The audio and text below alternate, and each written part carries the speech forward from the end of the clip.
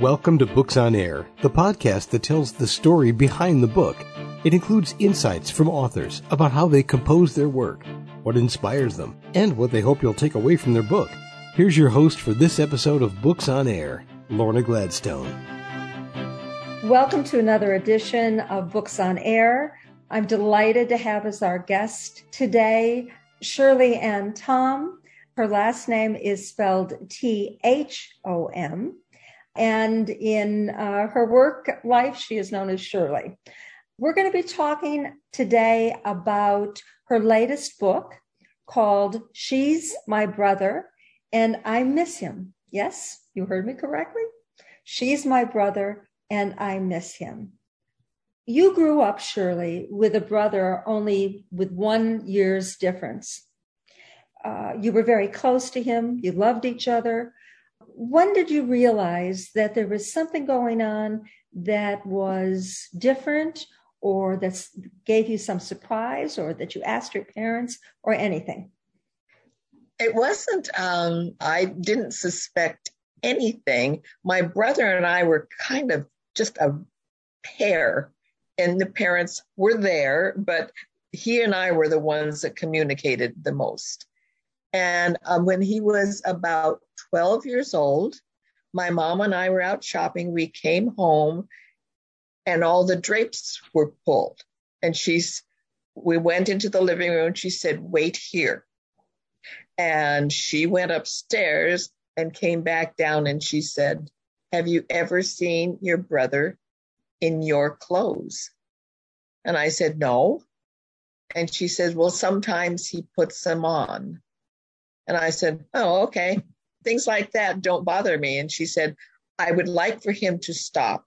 And I'm going to take him to the doctor to see if the doctor can make him stop." And I said, "Okay." Okay, and, so that's around 12 years old, 11, 12 for both of you. Yeah. What then happened? Did you have a conversation with Jean? No. Once you found it just was no big deal from your point of view. Exactly. You were kids. I'm kind of goofy, Yeah. And life went on. And it wasn't until he was 51 and I was 50, and he had congenital heart failure in my home.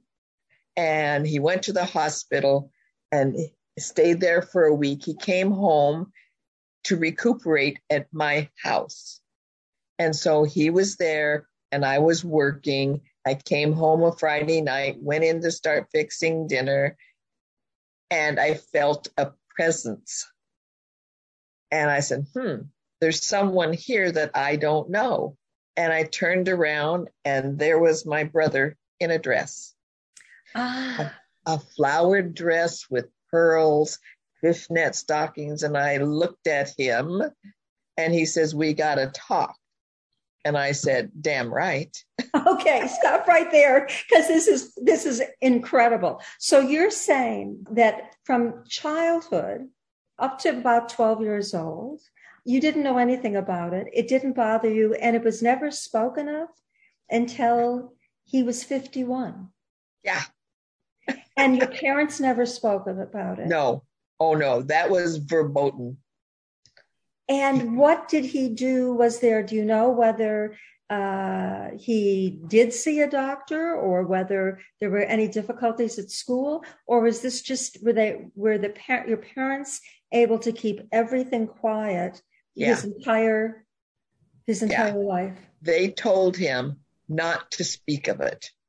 And so it was when he was 51 and he said, "We need to talk." And we went and sat down in my living room and we had our first real talk.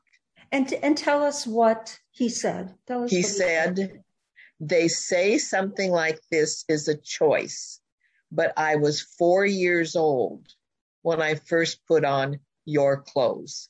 That's not a choice. That's part of who I am."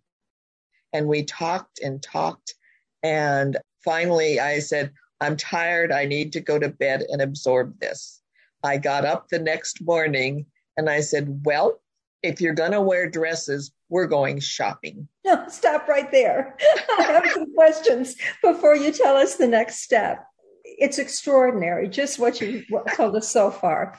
I think it's time to make it clear to the audience what the differentiation is between a cross-dresser and someone who's gay or homosexual, whatever the term you're most comfortable with, and even transgender, because a lot of people get all these terms confused and aren't clear whether they overlap or they don't overlap. So could you back up a little bit from your own story and tell us from a more scientific point of view what you know? Human sexuality has many variations, as we all know. And cross-dressing males are, what are they called? They are not gay. They're not transgender. He had no wish whatsoever to be anything but a male who likes females. And it is so confusing because cross-dressing sounds so like such a big deal. And that was a part of my discovery process. Is if it's not a big deal, then why are we so afraid of it? And it's simply, he wanted to feel, he would watch, Marilyn Monroe was his idol, because we grew up in the 50s and 60s. And he wanted to feel like he thought she felt walking in a dress. Take us back now a little bit to the continuation of the story about going shopping together and what that was like. And did he try clothes on in the store? Tell us everything. Yeah, he wanted to wear regular clothes, his cords and a shirt, to go shopping, because going out in public was pretty scary to him at that time. So we went shopping and pretended we were shopping for our mother. and when about what year was this? This was about 2006. I'm not certain of that. I'd have to check it out. But we would go. I would hold up a dress and say, "Do you think Mom would like this?"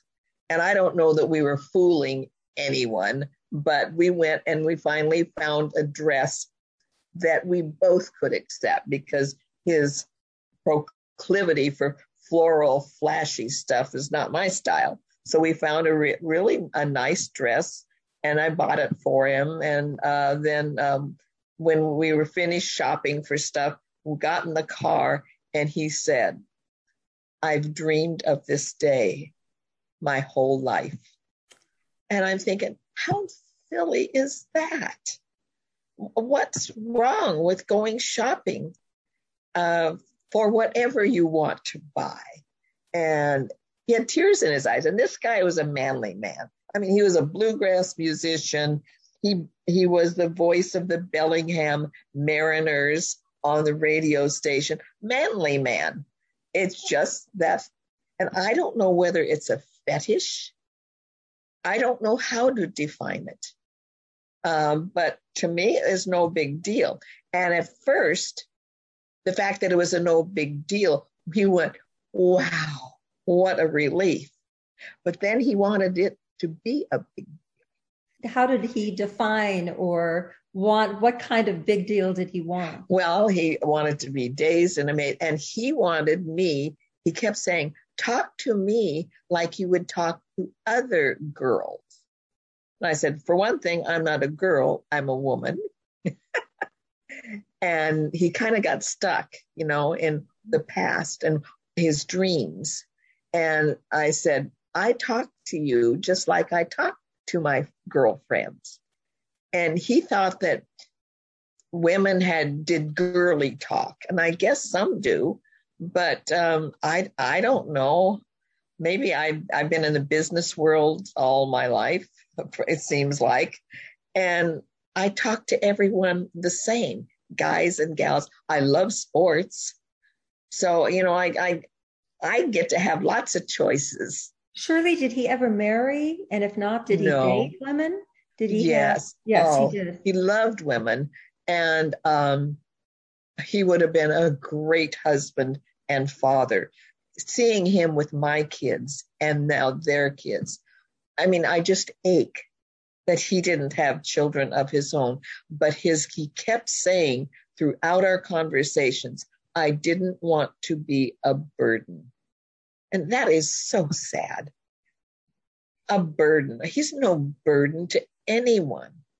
And he did have one long-term relationship. He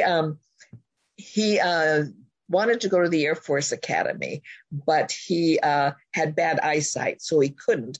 So he joined the Air Force.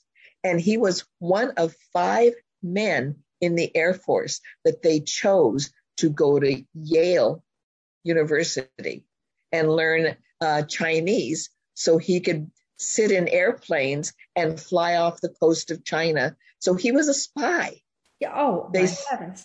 I mean, they sent him, there's that, I think. Give me the years, give me the approximate years that he was a spy. He was in the early 60s, 1960, 63 particularly. They even sent him to there is this survival course in Nevada that the armed forces send people. He went through that.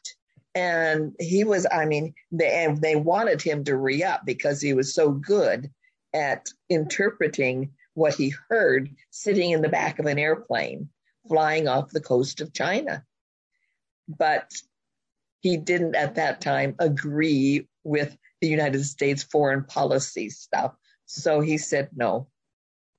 And so his life was his life primarily work or. Well, it was mostly my mom worked at Sears back in those days. So she got him a job at a Sears store and he worked in men's furnishings. And he said in the department, they had a chart that says, if you're a woman and you wear a size 10 jeans, this is what you're male. So I said, well, are women cross-dressers? And he says, they're not defined that way. It's okay for women to wear men's clothes. You know, women wear men's shirts and stuff. It is not okay for men to wear women's clothes. And so Shirley, did you read about cross-dressing or meet anyone who was an expert, or even did he have any friends who were cross-dressers? No. I mean, because it was pretty, but you know what he would do? He would go out walking at night in dresses. And I said, you're scaring me. What do you mean you're walking at night? And he says, well, that's if I walked in a dress during the day, then people would know. And I was told to keep it a secret. And it was told by your parents. Yes. That was really all they influenced him in that sense his entire life. Yes. I mean, and I think when I think about it, I get so frustrated and sad because there is no reason to keep something that doesn't hurt you or me or anyone a secret. You know, there are enough real bad things that happen. That's not a bad thing. What's wrong with that? I mean, I sort of ended my book, well, if he wears the dress and I wear the jeans, that's okay with me. How about you?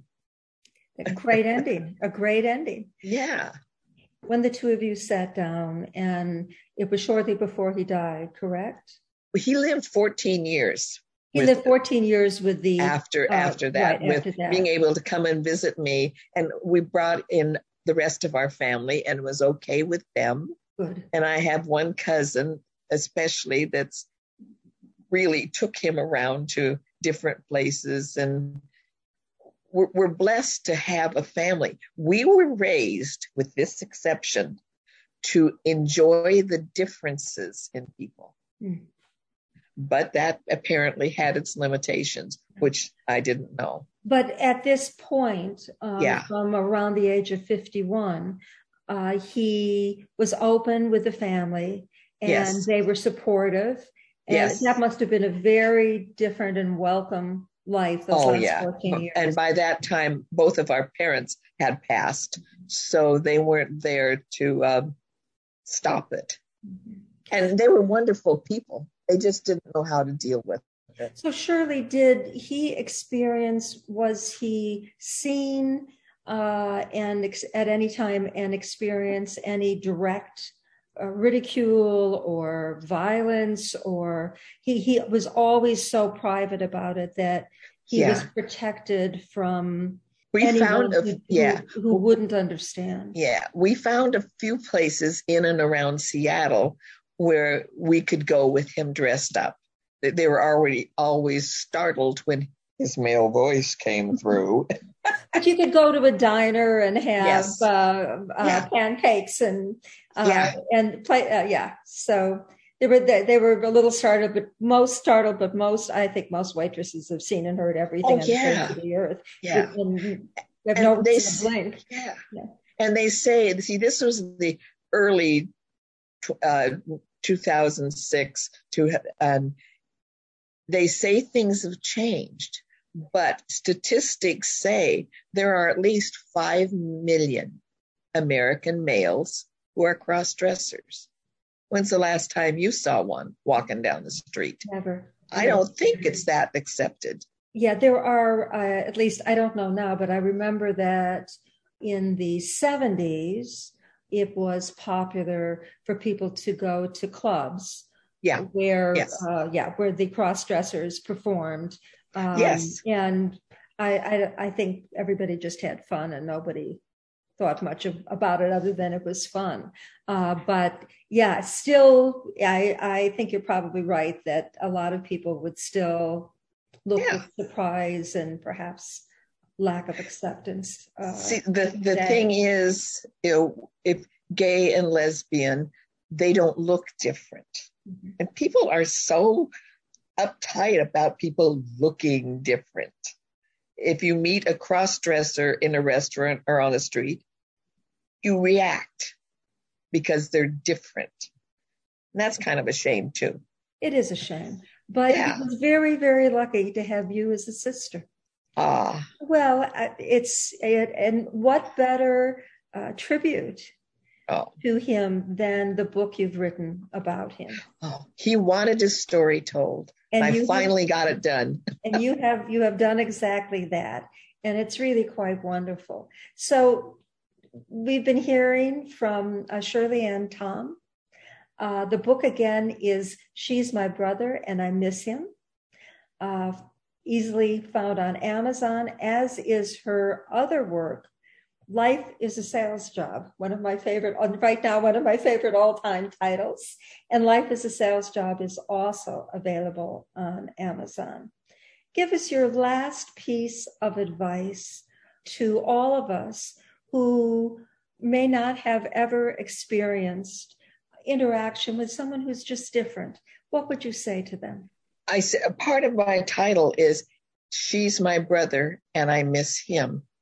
I wanted to accept her, and I did accept her, but I missed him because he had to, when he was with me, he transferred and he wasn't the brother I knew. He wanted to do girl talk. So, but in a way, he just couldn't be whole. Right. And maybe that's a good point. If he were born today, maybe that would have permitted him to be whole, to be both. Yeah, we could have, regardless of what he was wearing. Yeah, we could have started together. Yeah. Well, thank you so much for this interview for Books on Air. It was a real pleasure. And I'm now going to have to investigate Life is a Sales Job. Yes. And the subtitle to that is You Can't Score a TD if you don't swing the bat. I like that too. Okay, Shirley, I have a feeling we may be talking to you again sometime. Okay. So again, thank you. It was a pleasure. Likewise. Yeah, and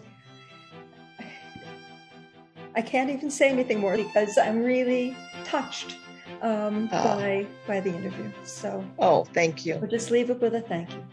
Okay. Thank you too. Bye-bye. Bye-bye.